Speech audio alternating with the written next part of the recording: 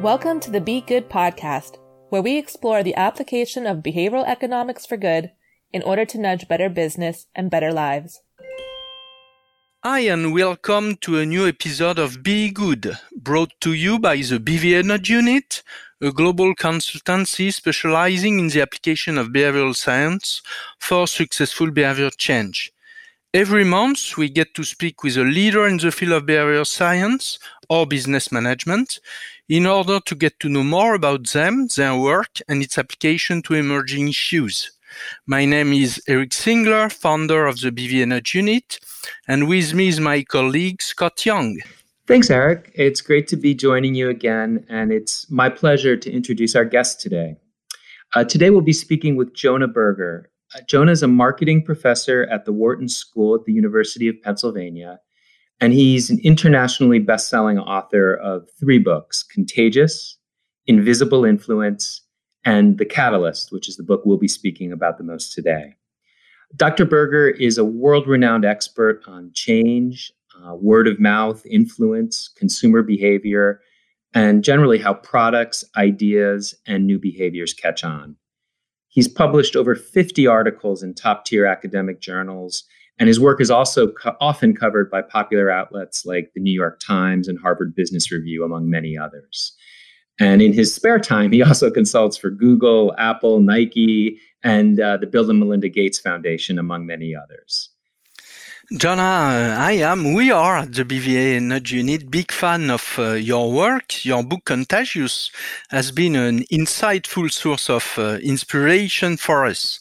I do believe that the acronym that you have created at that time, STEPS, is really very powerful to understand and to master social transmission.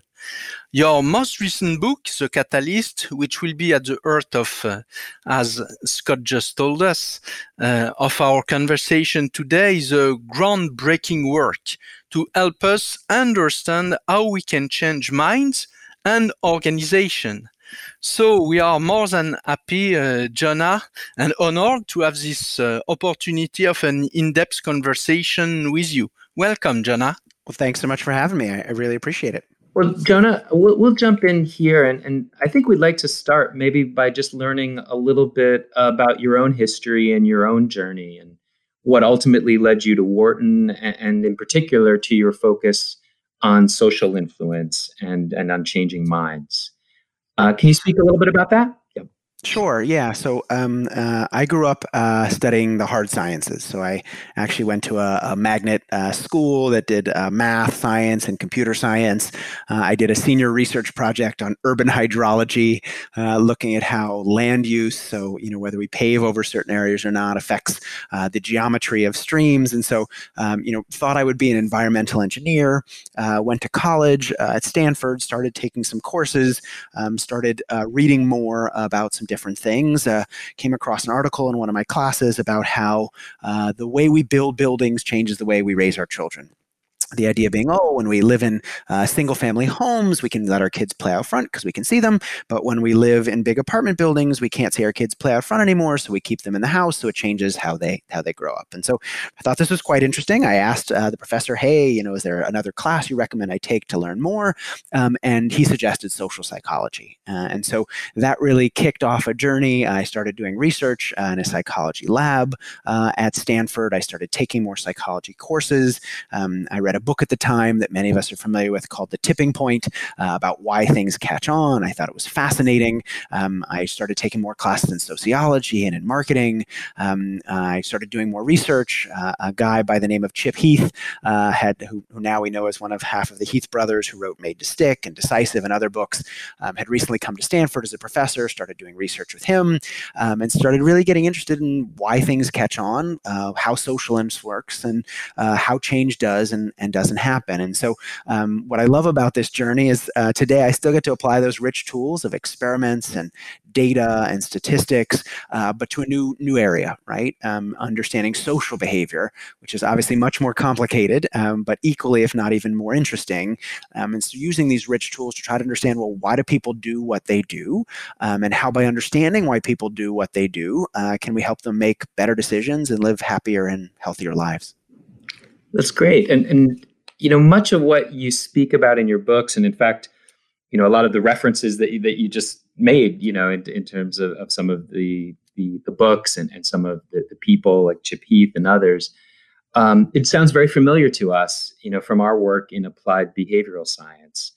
And I was really curious, before we dive any deeper into your specific work, if you can talk with us a little bit about how you see the relationship between what you're doing and applied behavioral science. Oh, yeah. I mean, I consider myself a behavioral scientist. I have a PhD in marketing. Essentially, I'm trained as an experimental social psychologist, but no one really understands what that means. Whereas a behavioral scientist, almost like a data scientist, right? Where data science is a sexier term for someone who does statistics, and behavioral scientist is a sexier term for somebody who might study psychology or management and so on. But, I certainly see myself as a behavioral scientist, and much of the work that I do is to deepen our understanding of behavioral science, and really appreciate the work that you guys and others do in this space. I think part of the reason behavioral science has gotten so much more attention recently is because there are organizations like yours and others who are really bringing these techniques and practices to life. It's one thing for academics to write papers and find things, but if no one writes books or helps companies apply these ideas, they're not really going to catch on. And so I think the wave of interest we've seen recently in behavioral science has really been driven by companies like yours and others that are saying, not only do we see these things in academic papers, but we can help your organization apply these things to make your own organizations better. Yeah, and that's a lot of the challenge we face, really, is doing our best to kind of translate, so to speak, from the academic world and pulling some of the key pieces there, and then how do we apply that in the business world or in other organizations? Yeah, and I think that's a big challenge. One, I'm an academic at heart. I love doing academic research. Before we got on this call, I was working on a paper that I've been working on for months, if not years, at this point. But translating that work is often challenging. The things that make a good academic article are not the same things that make a good popular press book, which are not the same things that make a successful intervention in an organization. Psychologists are great at studying mechanism, but we're not always great at looking at effect sizes or thinking about when and whether things will play out in the field. And so that's one reason why in most of my work, I try to incorporate field data, whether looking at why New York Times articles make the most emailed list, looking at what leads basketball teams to win games, or looking at why songs are popular or movies succeed. It's neat to study those things in the lab, but studying them in the field makes the insights a lot more applicable. I would like to know if you have some mentors coming from the behavioral science field who had a strong influence on you, or do you only read books and research and it was enough for you? Oh, no. I mean, I certainly have had a wonderful set of mentors. Chip Heath was one of my main advisors in graduate school. Learned a lot from him. My other advisor was Itamar Simonson, who's very famous for context effects in marketing. Lee Ross was my undergraduate advisor, sort of very famous social psychologist studying things like the fundamental attribution error and other things. Emily Pronin was one of my first experiences in academic research when I was an undergrad at Stanford. She's a professor of psychology at Princeton. So, all of them and many others had a big impact on my trajectory. Okay, thanks a lot. So now, Jonah, we would like to talk about your most recent book, The Catalyst, which is focused on the challenge of changing people's minds. Can you elaborate on why you choose this topic and perhaps why changing other people's minds is so difficult? I think it's the right starting point. Yeah, that's a great question. And so, I'll wind the clock back a few years. So my first book, Contagious, came out in 2013. And that book changed my life to some degree. Before that book came out, I was mostly an academic. So mostly just doing research and teaching, a little bit of consulting here and there, a little bit of speaking, but not very much. That book came out. It's now out in over 500,000 copies in over 35 languages around the world. And my phone just started ringing, everything from from big Fortune 500 companies like the Googles and Facebooks and Nikes and Apples of the world to small startups, B2B companies and B2C companies, companies that wanted products and services to catch on and companies that wanted ideas and behaviors to catch on. And so I really got a chance to learn a lot more about how behavior change is happening in the field at the moment. And what I realized is that all these organizations had something in common, which is they all had something they wanted to change. So, folks in marketing or sales wanted to change the customer or the consumer's mind. Employees wanted to change their boss's mind, and leaders wanted to transform organizations. Startups wanted to change industries, and nonprofits wanted to change the world. But change, as we all know, is really, really hard. Often these companies and these individuals would push and they'd prod and they'd cajole and they'd pressure and nothing would happen. And so I started wondering, could there be a better way? Could there be a better way to change minds and incite action rather than pushing? And that's really where this journey started. And, I started digging into the academic literature, everything from psychology and marketing and management, but also interviews, talking to top performing salespeople and transformational leaders, talking to hostage negotiators and parenting experts, talking to substance abuse counselors and political action drivers. And again, we saw the same things coming up. And so what I realized is it's not about pushing. We actually need to do something else that's quite different. Okay, great. Before talking about your key insight, could you elaborate a little about where your insight come from? Which studies in this field have been inspiring for you? I mean, there's too many to count. So obviously, a lot of my own research has gone into this book. We're doing a lot of work, for example, looking at why some issues get more attention in the popular sphere, and that's certainly quite important. Work on the confirmation bias and sort of old literature on behavioral change coming out of psychology. Work in sociology on sort of complex contagions and when we see tipping points in change, so much work in a variety of different fields. As an academic at heart, I've published, over 50 articles in academic journals. And so I love academic research. That said, I think the key thing in a book like this is not just to talk about research, but talking about how we can apply that research. And so really it's building on the studies and what they found, but then making them actionable. I think you mentioned that driving change is less about pushing harder and more about reducing barriers. Can you discuss this point further and perhaps share an example or two? Yeah. I think a good way to think about it, whenever we think about changing someone's mind, whether that person is a boss, an employee, a customer, whoever it might be, we often take some version of pushing, right? Providing more information, more facts, more figures. If I just make one more sales call, if I just make one more presentation, people will come around. And it's clear why we think that, right? If there's a chair in the middle of a room and we want to move that chair, pushing is often a great way to get that chair to go. If we push the chair, it'll go in the direction we often want it to. And so we often take the same approach with people. If I just push them a little bit harder, they'll go. But there's a problem. People aren't chairs. Right? When chairs are pushed, they go in the direction we want them to go. When people are pushed, they push back. They often do the exact opposite of what we want them to do, or they dig in their heels and they're unlikely to move. And so if pushing doesn't work, what does? Well, there's an interesting point to be made, an interesting analogy made with chemistry, right? Obviously, change in chemistry is very hard to get chemical elements to become one another. Often it takes a lot of temperature and pressure, but chemists add a special set of substances that makes change happen faster and easier. But what's most interesting about these substances is not the fact they make change easier, but the way they make change easier. They don't increase the temperature, they don't increase the pressure, but they lower the barrier to change. They found a way to make change happen with less pressure and less temperature, not more. And these substances are called catalysts. And when we think about catalysts in the social world, we often think about a change agent, but catalyst has a very specific meaning, right? Reducing the barriers to change. And I think it's a useful way to think about this space. Too often, when we have someone who want to change, we go, well, what could I do to make that person change? But very infrequently do we take a slightly different approach and say, well, hey, why hasn't that person changed already? What's stopping them? right? If you think about being parked in a car, for example, imagine you're parked on a hill, you get into your car, you stick your key in the ignition, you turn the key and you step your foot on the gas. If the car doesn't go, we think we just need more gas.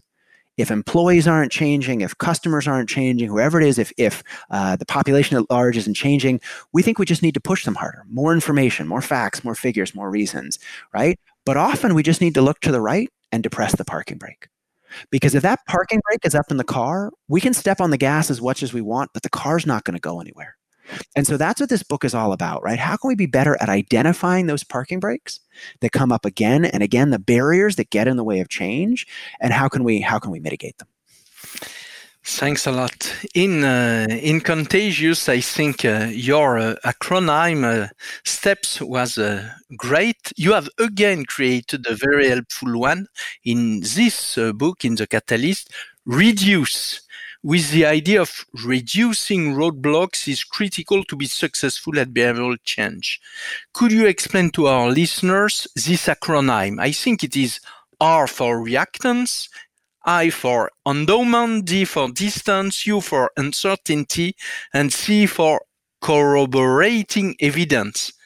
Could you elaborate a little on each of these? Because I think it will be wonderful for our listener to understand what you have in mind to be successful. Yeah. So, first of all, what was interesting here is the parallels that I saw. So as I was writing this book, whether I was talking to successful salespeople or parenting experts, whether I was talking to hostage negotiators or, canvassers that go door to door and get people to change their minds in politics, again and again, I saw the same barriers coming up. Right. Again and again, I saw the same 5 factors coming up that were preventing change from happening. And so I put them in an acronym, as you mentioned, REDUCE, and that stands for R is for reactance, E is for endowment, D is for distance, U for uncertainty, CE for corroborating evidence.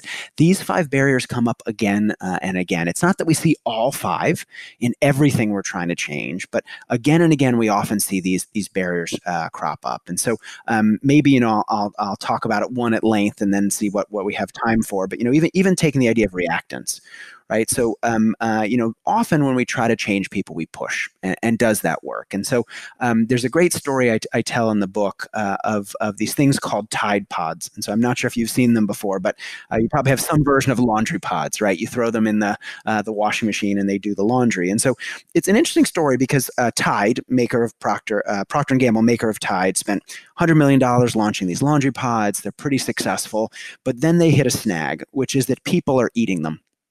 And you might say, well, hold on. What do you mean people are eating them? Aren't they filled with chemicals? They are filled with chemicals. And yes, people are eating them, right? And so there was a funny video online. There was a piece posted on a satirical website. And suddenly young people, mostly young people, are challenging each other to eat Tide Pods. It's called the Tide Pod Challenge. And imagine you're a Tide executive if this is happening, right? You're sitting there going, people are eating these chemicals, right? What are we going to do? And so they did what any organization would do. They made an announcement saying, don't eat Tide Pods, right? Like any company or any health organization would do. They said, don't do it. And in case that's not enough, they hired some celebrities to shoot public service announcements telling people not to eat Tide Pods. And they thought that would be the end of it. Right? Best case, it would stop people from eating Tide Pods. Worst case, it would have no effect. But if you look at the data, you see something really interesting. Tide tells people not to eat Tide Pods, and it doesn't decrease interest in Tide Pods, and it doesn't have no effect on interest in Tide Pods. It actually increases interest in the Tide Pod Challenge. Search results go up over 200%. Visits to poison control go up as well. Essentially, a warning becomes a recommendation. Telling people not to eat Tide Pods actually makes them more likely to do it. And this is really interesting, not only because it doesn't make sense, but because it's an example of a much broader phenomenon, right? When we push people, whether we tell them not to do something, or even when we tell them to do something, they often push back. They often do the exact opposite of what we want to do. And the reason is because they have an ingrained anti-persuasion radar. They have this ingrained reactance, right? People want to feel like they have freedom and control. Why did I do? Why did I buy a product? Why did I use the service? Why did I take an action? Why did I work on a certain project at the office? I did it because I wanted to. But when we, whether we are a company, whether we are the government, whether we are an organization, come in and tell people what to do, suggest to people what to do, it often backfires, right? Because now they no longer feel like they're in control. And so when we try to persuade people, they push back. They ignore the message, they avoid it, or even worse, they seem like they're listening, but they're actually counter-arguing. Right? They're sitting there and thinking about all the reasons why what we're suggesting is a bad idea. And so what it means is when we want to be change agents, whether we're a governmental organization, whether we're a company, whatever it might be, we can't just give people information and we can't just persuade people. We have to figure out a way to reduce reactance. Rather than persuading them, we have to get them to persuade themselves. Rather than trying to sell them, we have to get them to buy in, right? We have to give them back that sense of freedom and autonomy and use that to drive action. And so I'm happy to talk about some of the ways to reduce reactance, but that's at least one of the key barriers in some sense of how it works. And maybe what I'll do even is just give you an example of how we might solve reactance first before we go to a quick, completely different principle. But, that idea of giving people back their freedom, I think is a really powerful one. And, often when we tell people to do something, we give them one option. So we're in a meeting, we're telling people, hey, this is what you should do. This is a particular course of action. And someone's sitting there listening, but they're really thinking about all the reasons why it won't work. It's too expensive. It'll be difficult to implement. We're going to have to redo our team structure. It's just not going to work. Thanks, but no thanks. But what great salespeople, great leaders, great presenters do is they don't just give people one option. They give them multiple. They do what I call providing a menu, because what providing a menu does is it shifts the role of the listener. Rather than sitting there and think about all the reasons they don't like what you've suggested, instead now they've got a different job. Now they're sitting there going, which of these do I like better? Right? If you say, hey, I think you should do A or B, which one do you like better? Now I'm going, which one do I like better? And because I'm focused on which one I like better, I'm much more likely to take action at the end of that meeting and to do something like what you wanted me to do. Not about giving people 100 options, not about giving people 15 options, but a small set, a limited number of options, gives them back that feeling of choice, gives them back that freedom and autonomy. It's guided choice. You're not forcing them to do one thing or something else, but it's guiding the journey, right? It's encouraging them to go a particular direction, but giving them back that freedom and making them more likely to go along as a result. Should I talk about endowment next? Please. Yeah. And so endowment is all about the idea that we think what we're doing already is safe. And so I talk a lot about in the book, and your listeners may be familiar with this notion already, but the idea of the status quo bias, right? We all have the status quo bias. We're all attached to the status quo. We tend to vote for candidates we voted for before. We tend to buy the same products we've bought in the past, use the same services. If you look at companies, for example, they tend to stick with the same projects and initiatives they've done in the past, even if those projects are losing money or not working as effectively as they'd hoped. And they tend to be very wary of starting new projects and initiatives, even if they look quite promising. We tend to be attached to what we're doing, and we tend to be scared of new things. And those are two pieces of the status quo bias. And uncertainty is all about the fear of new things and the challenge of sort of moving to something new. But endowment is all about the attachment to old stuff. There's lots of work on the endowment effect, for example, that shows that if I give you something, a product or a service, and then I ask you how much you value it much more than someone that doesn't have it already. So in a famous study, for example, if I give you a mug and then I ask you how much you'd be willing to accept to sell it to someone else versus I ask you how much you'd be willing to pay to buy a mug, those prices should be the same, right? It's the same mug regardless of if you own it or if you don't. But if you own it already, you value it more. And if you don't have it already, you value it less, right? And so this is a big challenge for change because we're trying to get people to move from a mug they don't have to one that they should have in the future. So how do we overcome that? And so I think a key insight is that people think that the status quo is safe. They think that the status quo is costless. I'm doing this thing already. It's not terrible, right? And so, why not just keep doing it? But that's not exactly right. There's a great study that looks at injuries. So imagine you have a minor injury, like you sprain an ankle, or you twerk your knee, or you hurt your back repeatedly playing basketball, or a more major injury. You shatter your kneecap, or you really have a major injury. Which one hurts more? And so if you think about it, and indeed people do, they say, well, of course, a major injury hurts a lot more, right? A major injury is really, really painful. And they're right that a major injury is painful immediately, but it turns out that minor injuries end up causing us a lot more pain over the long haul. And the reason why is that we never get them fixed. If you have a major injury, you shatter a kneecap, you have to go get a cast on your leg, right? If you have a heart attack, you have to go get it fixed. Whereas if you just have a nagging pain in your back or your finger or an eye, you never go to the doctor, you never get surgery, you never do physical therapy. And as a result, it ends up being a lot more painful over the course of the lifespan. And the same thing is true with change more broadly. The challenge is if what people were doing already was terrible, they would have already switched. If someone was using a terrible product or a service really wasn't working, they would have already switched. The problem is what they're doing currently is good but not great. It's good enough. Yeah, it's not terrible. The existing project or approach might be losing money. It's not the best, but it's not so terrible that it's worth shutting down. Right? Imagine if you think about your own home, for example. If you have an infestation of cockroaches, you call an exterminator, right? It's so terrible, you get it fixed. But if they're just a couple of flies, I'll save it till next week, right? It's not bad enough to fix the problem. And this is also the challenge of the status quo. The status quo isn't terrible enough. If it was terrible enough, we would have fixed it. And so how do we get people to let go of the status quo? And so one thing I talk a lot about is how can we highlight the costs of inaction? Right? People think action's really costly, but inaction is costly as well. And so, I was talking to a cousin of mine about this book, and I was talking to him back and forth over email, and I was noticing that he would write his email signature every time by hand. So at the bottom of his email, he would write "Best Charles" every time he wrote an email. And I said, well, why don't you just put that as part of your email signature, right? It'll take a lot less time. It'll save you a bunch of time. And he said, I don't know how to do that. And it only takes a couple of seconds to write my email signature, but it would take a lot longer to figure out how to automate it. So I'm just going to keep doing what I'm doing. Again, the cost of inaction seemed very low. The cost of action seemed very high, the big barrier to get over. And so after trying a while to get him to change, I took a different approach. I said, well, rather than telling him what to do, I asked him a question. How many emails do you write a day?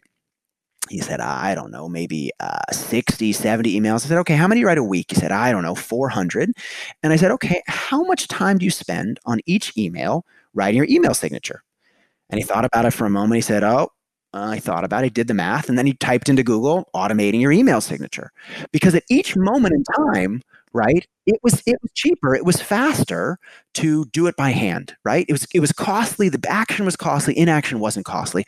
But across the course of time, it was like that minor injury. Across the course of time, it's like having flies in your house, right? Eventually, you got to get rid of it. And so by highlighting the cost of inaction, by encouraging people to see it's actually a big cost over time, we can motivate them to take that action and ease endowment.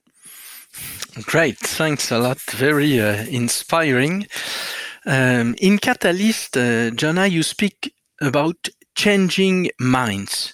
In our work in behavioral science, we focus quite explicitly on changing behaviors, on the premise that convincing people doesn't always lead them to act differently. Can you comment on this distinction between minds and behavior? Yeah, certainly. And I think, it goes both ways. So I think in general, we don't have to change minds to change behavior, right? If you think about the grocery store, for example, why do they put candy bars right in front of the checkout line? Your mind may have said, don't buy candy bars anymore. I'm trying not to eat sweets. But the fact that they're there and they're so easy and they're on sale makes you buy them.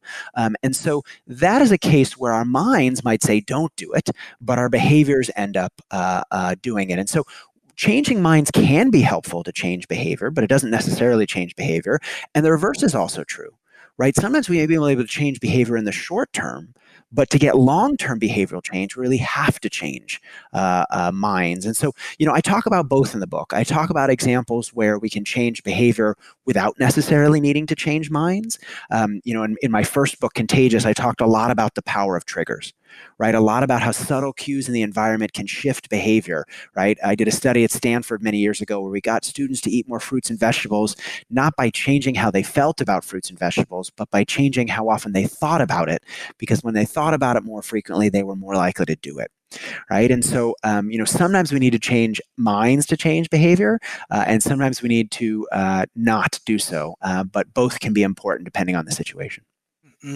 Jonah, many of our listeners are executive and manager in the business world who are attempting to shift the culture within their organization. What advice would you share with them in terms of applying what you have learned? Yeah, I mean, what we talked about today and many of the ideas in the book are all about that. I speak at so many events to so many organizations where someone says, we have to think differently. And everyone in the audience goes, yeah. And then they go back to their jobs and do exactly the same things they were doing before. Right? Why? Because of the status quo bias. It's easier to keep doing the same stuff we're doing before. And so as great leaders, as folks that are trying to catalyze change within organizations, trying to change organizational culture, it's not enough just to push harder. It's not just enough to make another speech. Incentives aren't going to work. We've got to remove the barriers, right? We've got to think about what are the barriers to cultural change. Is it endowment? Right? Is it that people in their current jobs are paid in a way that makes them not want to do the cultural shift we want to do because they're worried it'll affect their consumption? Is it distance, right? Are we at what we're asking for too far from what they're doing already? Is it uncertainty? The thing we're asking to do is scary and it's new.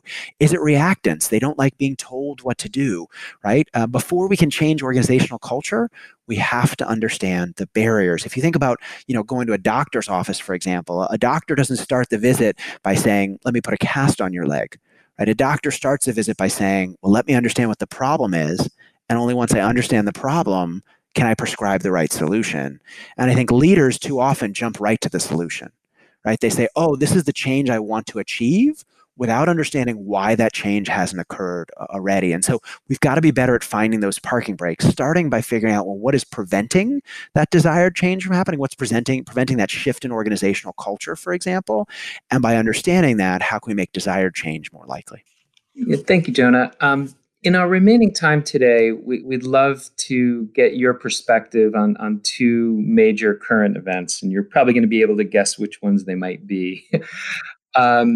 And they're both enormous issues, but I think it'd be really interesting just to hear some of your thoughts on the linkage between some of the things you've been speaking of and how they might apply. So the first is the COVID crisis. That's an area that we've actually been doing work with the French government to both try to change people's minds and their behaviors around safety.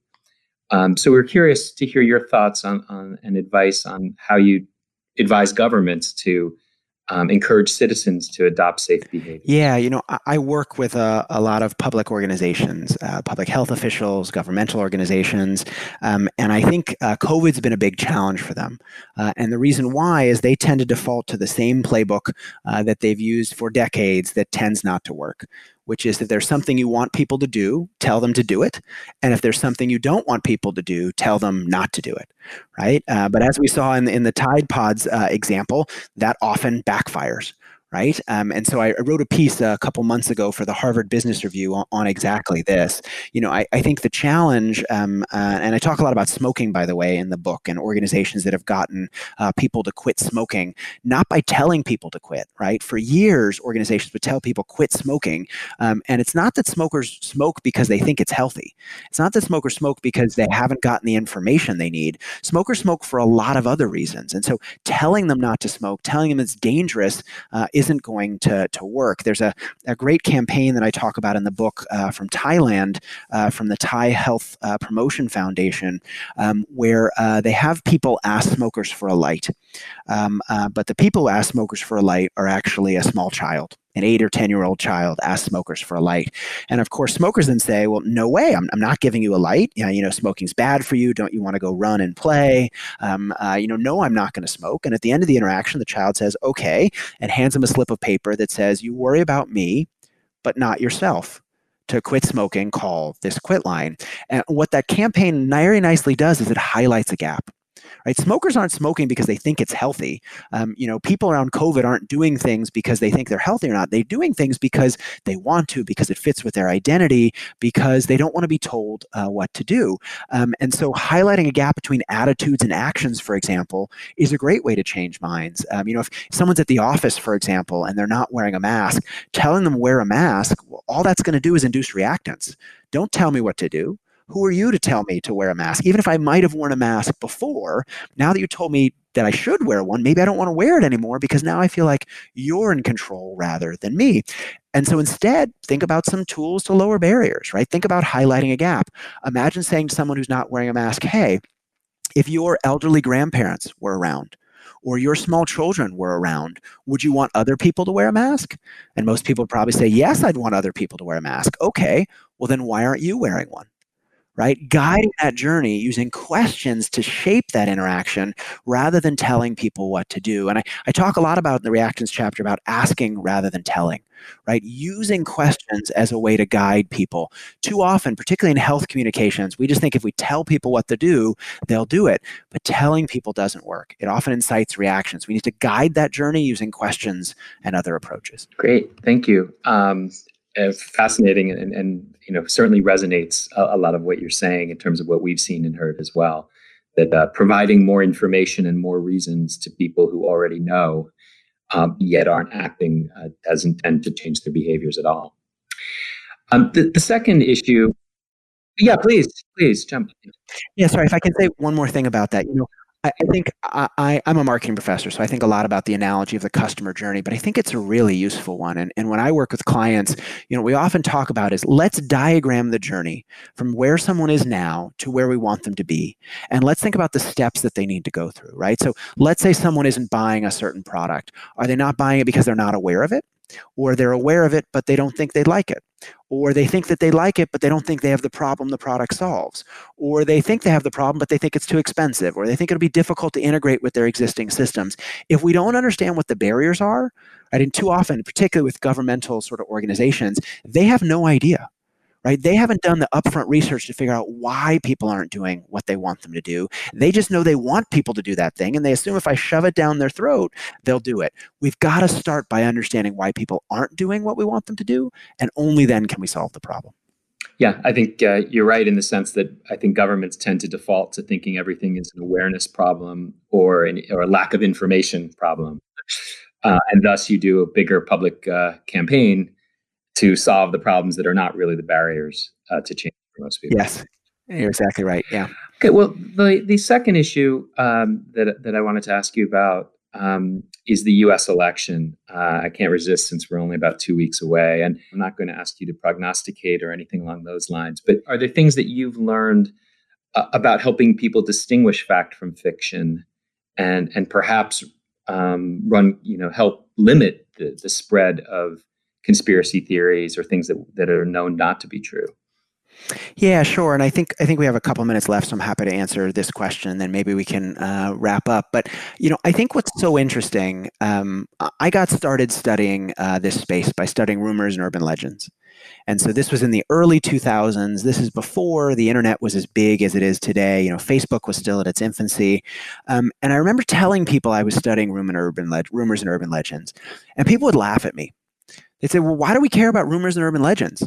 Only little kids share rumors and urban legends, right? I mean, only little kids share sort of false information. This isn't a problem at all. And flash forward to 20 years, right? And now disinformation is one of the biggest problems that we're wrestling with. And so, if you look why rumors and urban legends succeed, it's not because they're necessarily valuable. It's not because they make us better off, right? They succeed because they take advantage of the way we're built. Right? We don't care necessarily. The first thing we think about with information is not whether it's true or false. We think about, is it interesting? What emotions does it evoke? Is it consistent with my worldview? Right? If we see a piece of information and it agrees with what we think, we go, oh, great. And if we see a piece of information that disagrees with what we think, we go, well, how can I figure out a way this isn't true? And so I think that the big challenge again is, too often we think about, oh, well, people should just be smarter. right? If we could just make people smarter, they'd be better at recognizing disinformation. And I don't think that's actually the solution, right? I think we need to think about platforms and think about identifying disinformation and how to get that off platforms. But secondly, I think we really need to understand how to make the true stuff just as viral and likely to be shared and engaging and tasty as the false stuff. I often, when I give a talk on this topic, I often start off by saying, let's contrast a cheeseburger with broccoli, right? We all know we should eat more broccoli, yet we all reach for the cheeseburger. Why? Because it's tasty, right? It fits the way our stomach and our tongue are designed. But it doesn't mean broccoli's stuck, right? We can cook broccoli in a way that makes it tastier. If we steam broccoli, probably not so delicious, but if we roast it with some olive oil and sea salt, probably a lot more delicious. And so the key is we need to understand what makes things tasty, what makes information and ideas tasty, and use that to cook the true stuff, engineer the true stuff to be tastier. And so I think that's really the question. There's this old quote, often lies have run 3 miles before the truth even gets its boots on, or something like that. And I think the same thing is true in today's day and age. To combat misinformation, disinformation, we can't change people because people are not going to change, right? We have to change the systems on which this information is spread and put things that make it harder to spread false information. And I think advances in machine learning and natural language processing are certainly helping here. But then second, we need to figure out how to engineer true stuff so it's more likely to succeed. Thank you. Really, really interesting perspective on that. Thank you very much. So last question, maybe could you tell us more about your future, some exciting new topics or project or book from your side? Yeah, so a lot of the work that I'm doing at the moment is on what's called natural language processing. Taking textual data, whether that is the language we speak, like on today's conversation, whether it is written things like in newspaper articles or movies or songs, and using those words to extract behavioral insight.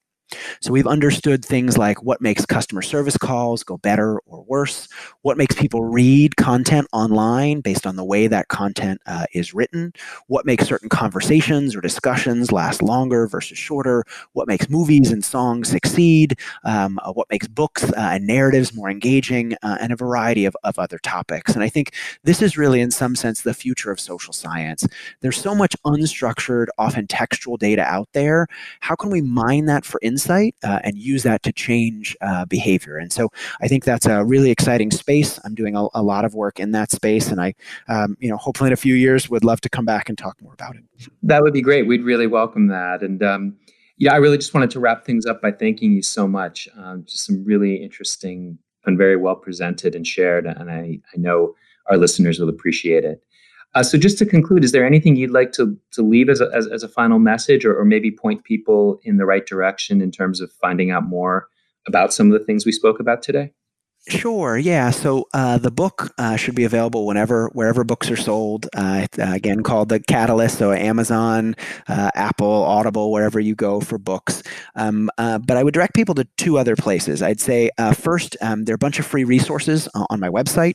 So if you're interested in learning more about how to change a boss's mind, a colleague's mind, customer behavior, transform organizational culture, a bunch of resources on my site, which is just Jonah, Jonah, Berger, BERGER.com. But then I think the thing I would love to leave people with is, all of us have something we want to change, whether it's in our personal or professional lives, whether it's big or small. We all have something we wish was different, but change is really hard. But if we understand why people don't change already, if we get better at identifying those barriers, those parking brakes, we can really change anything. And so I think this is a big opportunity. It's not crazy different from what we're doing already, but it's an important and subtle shift. By thinking about change differently, we can really become better change agents and better catalysts. Thanks a lot. It was really great. Thanks again. And we hope to talk soon again on natural language and your new discoveries. Well, thanks so much, guys. Appreciate it.